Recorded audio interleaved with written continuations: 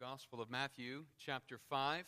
Our text this morning will be verses 10 through 12 as we look at the 8th Beatitude. But before we read the text, will you pray with me?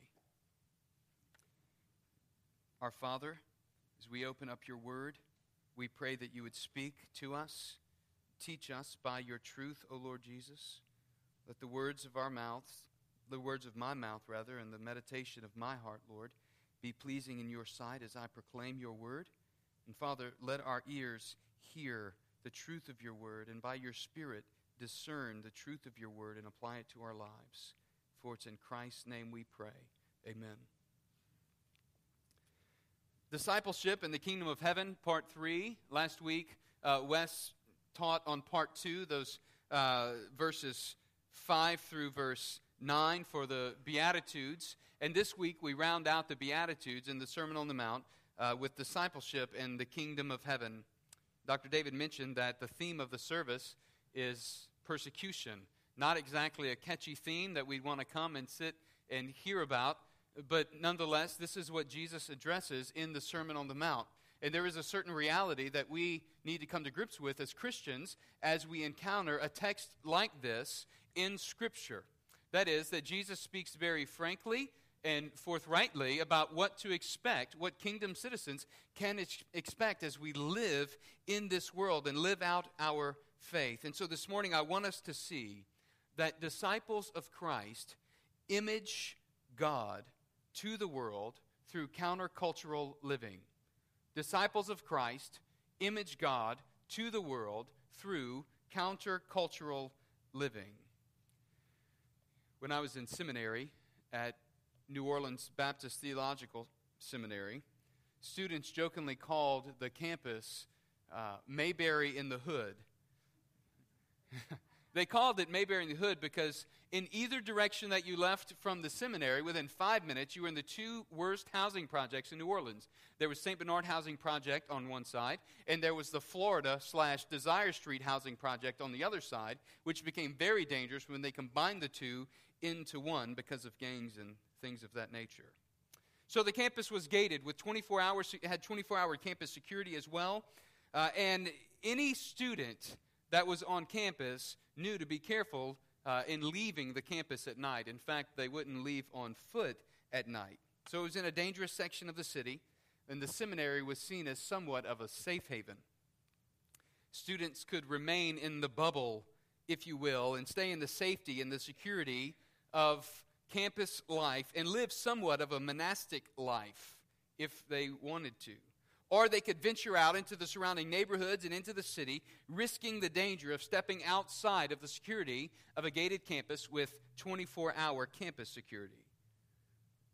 Similarly, I think some Christians lived their entire Christian lives in the bubble of Christianity, never seeking to venture outside the circle of Christian friends and church family. But this isn't God's design for His people or His church. Yes, we find strength and encouragement from our Christian friends and church family. Yes, we are even to prioritize gathering together with God's people for worship.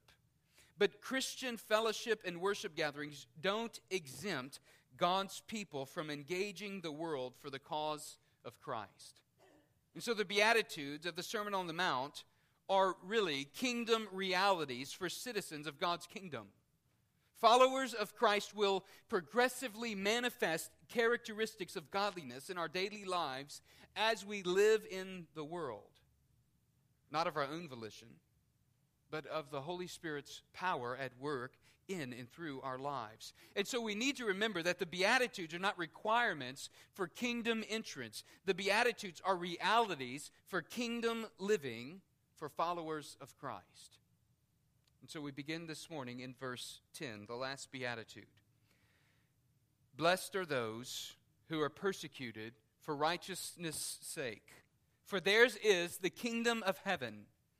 Blessed are you when others revile you and persecute you and utter all kinds of evil against you falsely on my account. Rejoice and be glad, for your reward is great in heaven. For so they persecuted the prophets who were before you. As I've thought about the implications of the Sermon on the Mount over the last several weeks, and particularly with regard to the church and the culture that we live in, I've concluded that the church's problem isn't an attendance problem. And the church's problem isn't financial problems. The church's problem isn't even a conversion problem. Those aren't the root issues. They don't get to the root issue. They're just symptomatic of the root problem. And the root problem is a divided heart for the church in America. From preachers to parishioners, we have a divided heart, and our divided hearts are filled with complacency. You see, we want for God to move, but not so much that it interrupts and inconveniences our lives. We want our churches to grow numerically, but not so much that we're ready to prioritize worship gatherings over everything else in our lives, or not so much that we're ready to prioritize preaching or speaking the gospel to those in our circle of influence at the expense maybe of our friendships, not negatively, but at the expense maybe of being shunned, I should say. Not so much that we're made uncomfortable by having to invest in new community and discipleship relationships.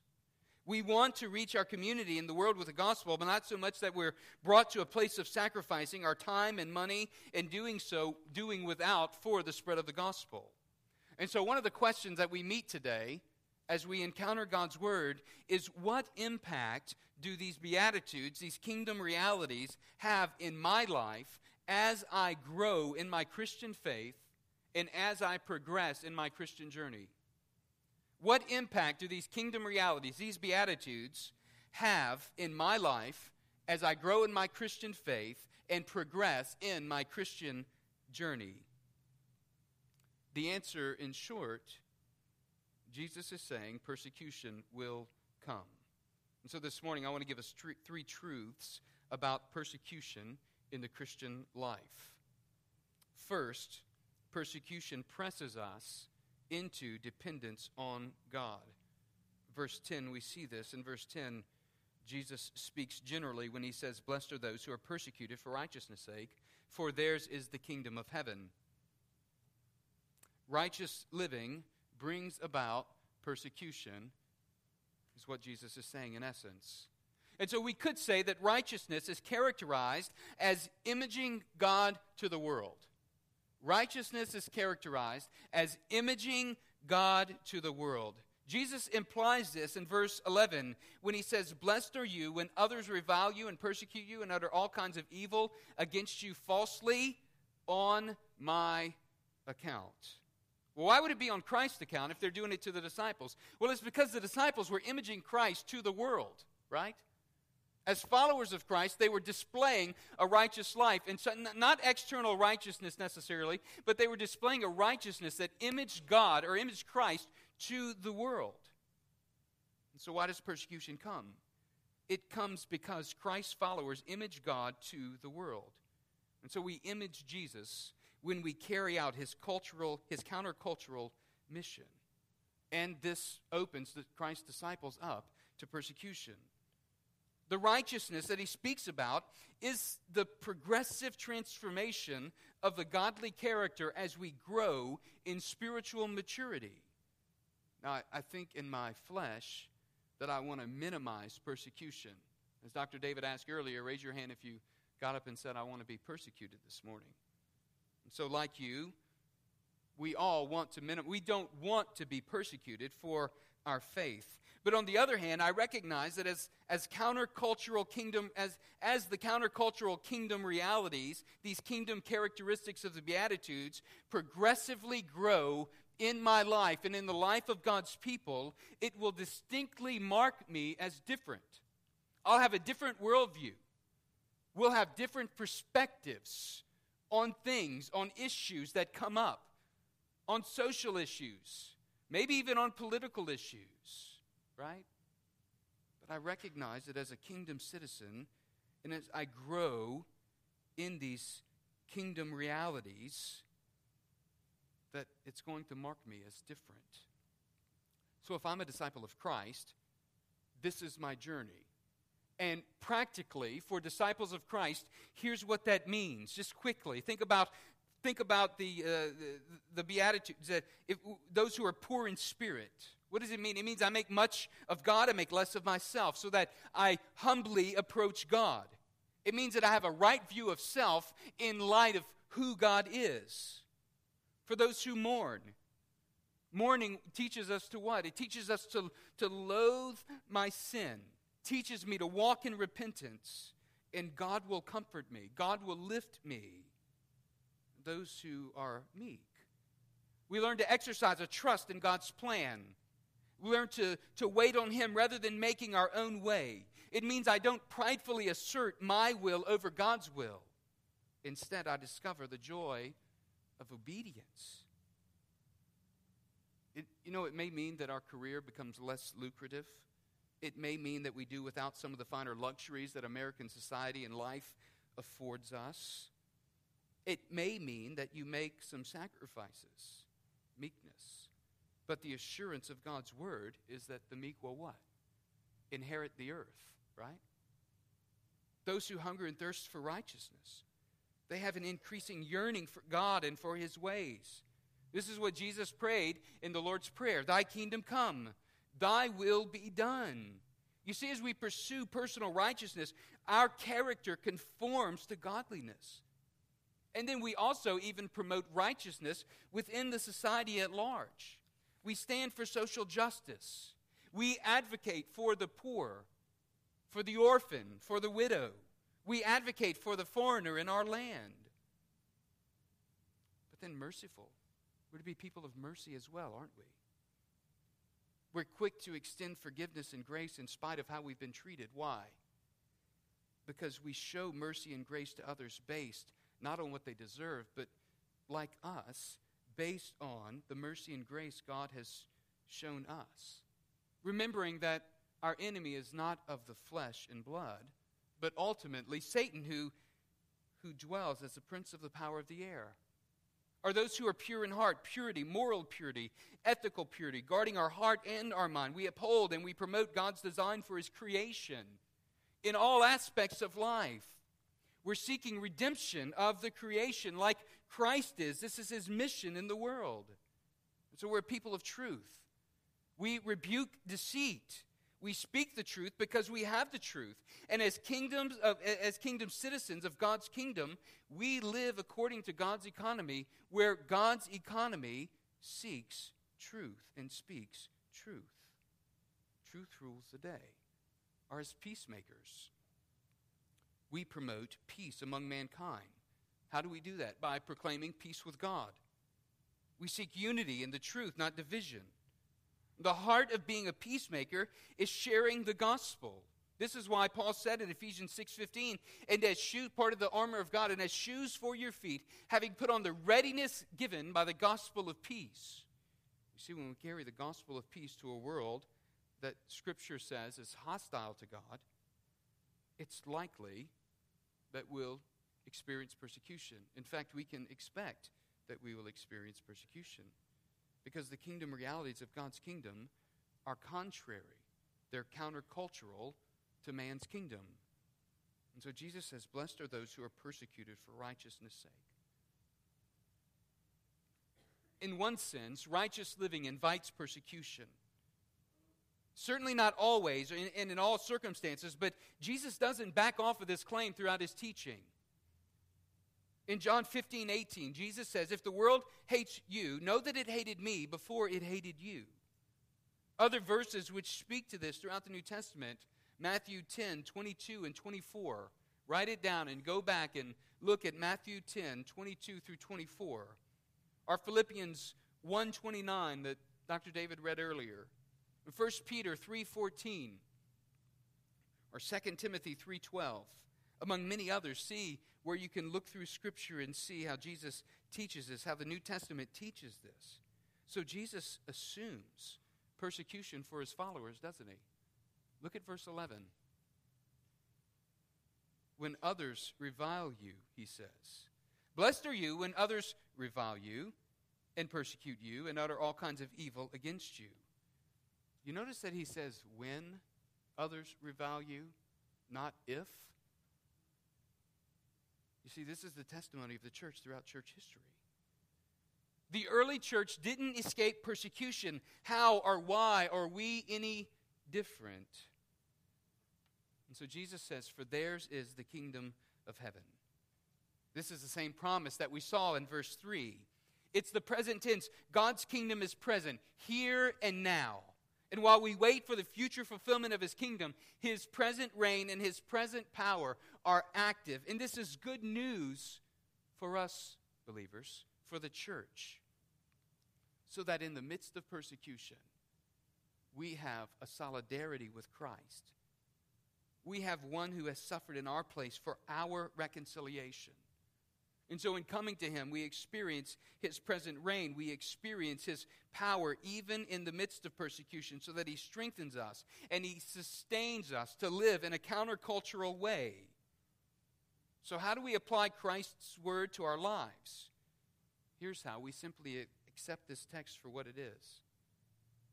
An assumption that when we live in such a way that we image Christ to a lost and dying world, persecution for righteousness' sake will come. So the root problem in our lives, church, is a divided heart. Let us live with a countercultural conviction as citizens of the kingdom of heaven. Let us evidence the kingdom reality of Christ's transforming work in our lives.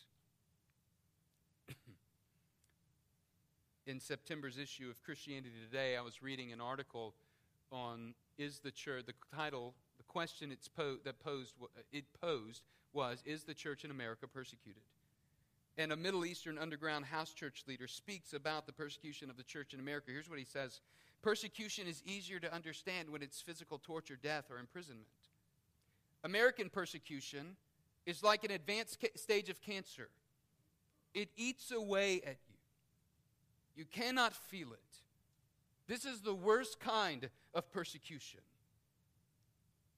A Syrian man remaining in the region to assist Christians and Muslims cautions. It wasn't only ISIS who laid waste to the church. Our cultural compromises with the government and our divisions against each other brewed for a long time. Hear this. We are Damascus, the seat of Christianity. What happened to us can happen to you. Be careful. Persecution will press the church into greater dependence on God. But secondly, persecution advances the gospel.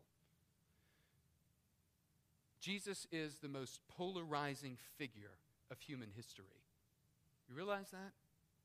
Maybe it's arguable, but I think He's the most polarizing figure of human history. Jesus says they will revile you, they will persecute you, they will falsely say evil about you on my account, or because of me. Christian, realize that as you image Christ to the world, people will not be neutral. They'll either believe or they'll reject. Christ wasn't brash, nor did He lack intentionality throughout His earthly mission, but He lived and He proclaimed God's truth as He reconciled man to God. This was His mission. And so likewise, we're to carry out His redemptive mission. And so Jesus says, this is what will happen as you image me to the world on my account.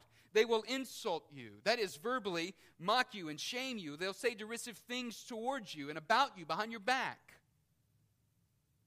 In fact, the word that's used here to describe insult you, it describes the very insults that were hurled at Jesus. It's the same word that's used in Matthew 27:39 through 44 as Jesus hung on the cross.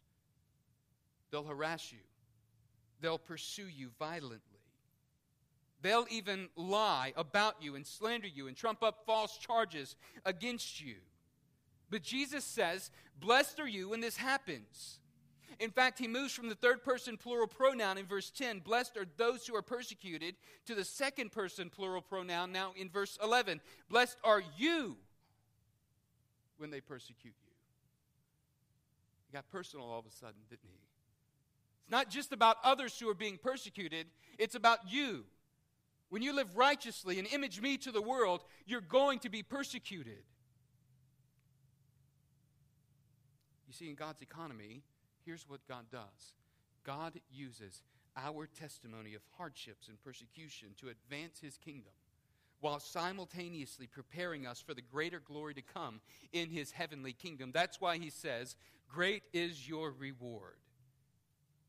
This is the very thing that Paul faced in Philippians as he was writing from prison. He says, the former proclaimed Christ out of selfish ambition, not sincerely, but thinking to afflict me in my imprisonment.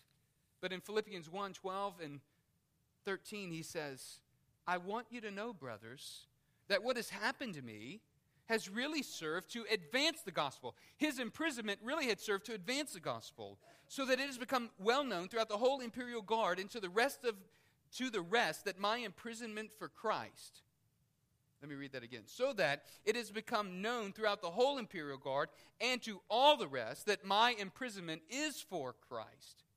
And most of the brothers, having become confident in the Lord by my imprisonment, are much more bold to speak the word without fear. You see what happens in the midst of Paul's persecution? The church actually grew stronger.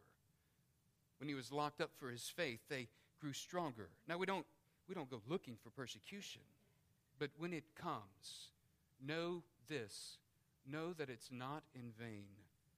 Joseph Son, former pastor of Second Baptist Church in Oradea, Romania, told of a church member who sought his counsel. He said, in Romania, if you hold a high position, when you become a Christian, you will be demoted. In my church, a man who was a top manager of a huge factory got converted. About a month later, he came to me and said, Brother Joseph, they found out that I became a Christian. Now they're going to bring me together with thousands of people, the whole factory. They'll mock me, they'll deride me, and then, of course, they'll demote me.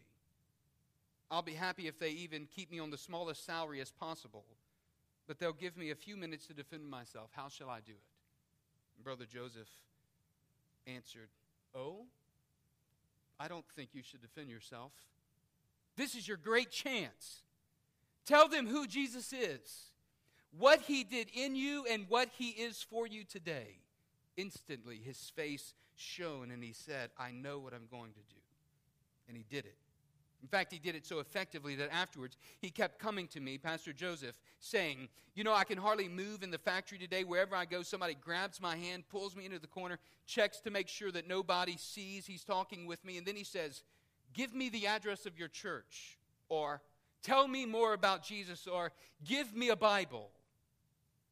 People were saved that day because of the way that one man suffered for the Lord. Now, we may not experience persecution, or we may experience persecution and suffering to this degree. We can experience suffering and persecution for the salvation of others. We experience persecution in a social way today. All suffering, all persecution is not always physical. And so whether it's sickness that results in a hospital stay and allows you to share the gospel with a nursing staff, or whether it's a sickness that leads to death and allows your testimony to be proclaimed so that others hear the testimony of your faith as the gospel, or whether it's through the increasing cultural disdain that we see for Christianity throughout our country.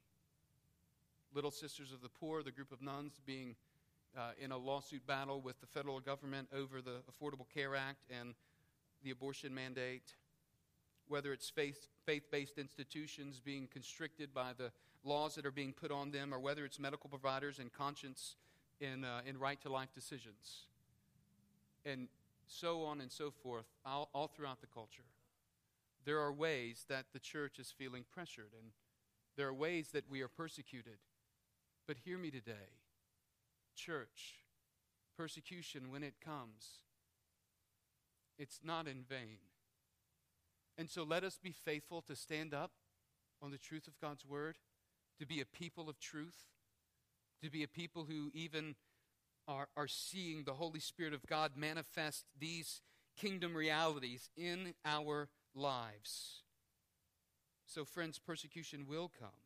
It will come to the righteous, and when it does, don't run from it. Instead, let us seek to bring glory to God through it in that moment. Let us be witnesses for Christ as we image him to a lost world.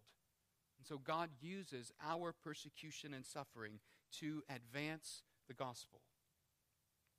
Thirdly, this morning, persecution prepares us for our future hope. We see this in verse 12. The person that first reads verse 12 might think it appears to be a typographical error. It goes against all rationale. Rejoice and be glad, for your reward is great in heaven. For so they persecuted the prophets who were before you. When persecution comes, Jesus says, rejoice and be glad. In fact, he doesn't just say it, he commands it. Why would Jesus command us to rejoice and to be glad in our persecution for righteousness' sake? Here's why. Because when we endure persecution for Christ, we image Christ's love most clearly for those who hate him.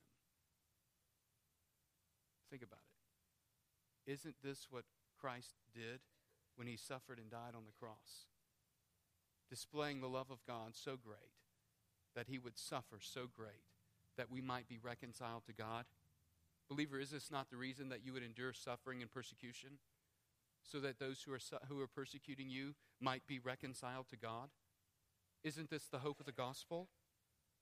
And so Jesus says, rejoice and to be glad, because we image Christ's love most clearly for those who hate him when we're persecuted. This doesn't mean we're to have a martyr complex as if everyone's out to get us. Nor is it a license for brash, unintentional actions and conversations where we picket concerts or pass pharisaical condemnation on others who we're in conversation with. He says, rejoice and be glad. In essence, he means to be happy, to be joyful in the midst of persecution, and to let this be evidenced by our countenance and even by our words. The apostles of the early church exemplified this when they were brought before the Sanhedrin and they were flogged in Acts chapter 5. And when they, the council, had taken Gamaliel's advice and had called the apostles in, they flogged them and charged them not to speak in the name of Jesus and let them go. Then they left the presence of the council, it says, rejoicing that they were counted worthy to suffer dishonor for the name of Christ. You see, they rejoiced because they knew the Savior's suffering on the cross was for their reconciliation with God. And they knew the gospel's power to transform lives. For them, there was no greater joy than proclaiming that message and living for God's glory, even if it meant persecution. Jesus says, just as the prophets before you were persecuted, you too, as prophetic mouthpieces, will be persecuted. Church, this is the cost of following Christ. When our home group was serving at St. Vincent de Paul this past week, after sharing the gospel, sharing how Christ died for our sin and took God's wrath upon himself so that all who believe could be reconciled to God, one of the women asked me, what does Jesus expect in return for this? To which I said, the words of Christ are, take up your cross, deny yourself, and follow me. He who seeks to save his life will lose it, but he who loses it for my sake will save it. Pastor Joseph Son, again, was before his Romanian interrogators being questioned. Here's what he said to them. Sir, let me explain how I see this issue. Your supreme weapon is killing me. My supreme weapon is dying. Here's how it works. You know that my sermons on tape have spread all over the country. If you kill me, those sermons will be sprinkled with my blood. Everyone will know I died for my preaching, and everyone who has a tape will pick it up and say, I'd better listen again to what this man preached, because he really meant it. He sealed it with his life. So, sir, my sermons will speak 10 times louder than before. I will actually rejoice in this supreme victory if you kill me. Later, Son found out another officer said, we know that Mr. Son would love to be a martyr, but we won't be that foolish as to fulfill his wish. Son said, I stopped to consider the meaning of that statement. I remembered how for many years I had been afraid of dying. I had kept a low profile because I wanted badly to live. I had wasted my life in inactivity. Now that I had placed my life on the altar and decided I was ready to die for the gospel, they were telling me they would not kill me. I could go wherever I wanted in the country and preach whatever I wanted, knowing I was safe. As long as I tried to save my life, I was losing it. Now that I was willing to lose it, I found it. Christians in America face a similar plight as Pastor Son, don't we? We fear death. But we don't fear physical death. We fear a social death. We fear a complete commitment to Christ because we might be mocked or because we might suffer social reproach or because we might be passed over for the promotion or because we even fear that God might actually call us out of complacency and interrupt our comfortable, prosperous lives. But Jesus says, rejoice and be glad when you are persecuted, for your reward in heaven is great. Let me ask you this morning, are you storing up earthly rewards? Or are you living now for heavenly rewards that are promised later? Are you trying to save your life, or are you losing your life for Christ's sake? Believer, God has saved you for His glory, and living for His glory will bring persecution. But persecution teaches us to long for our heavenly dwelling, and for those who suffer, Jesus says, you will receive a great reward.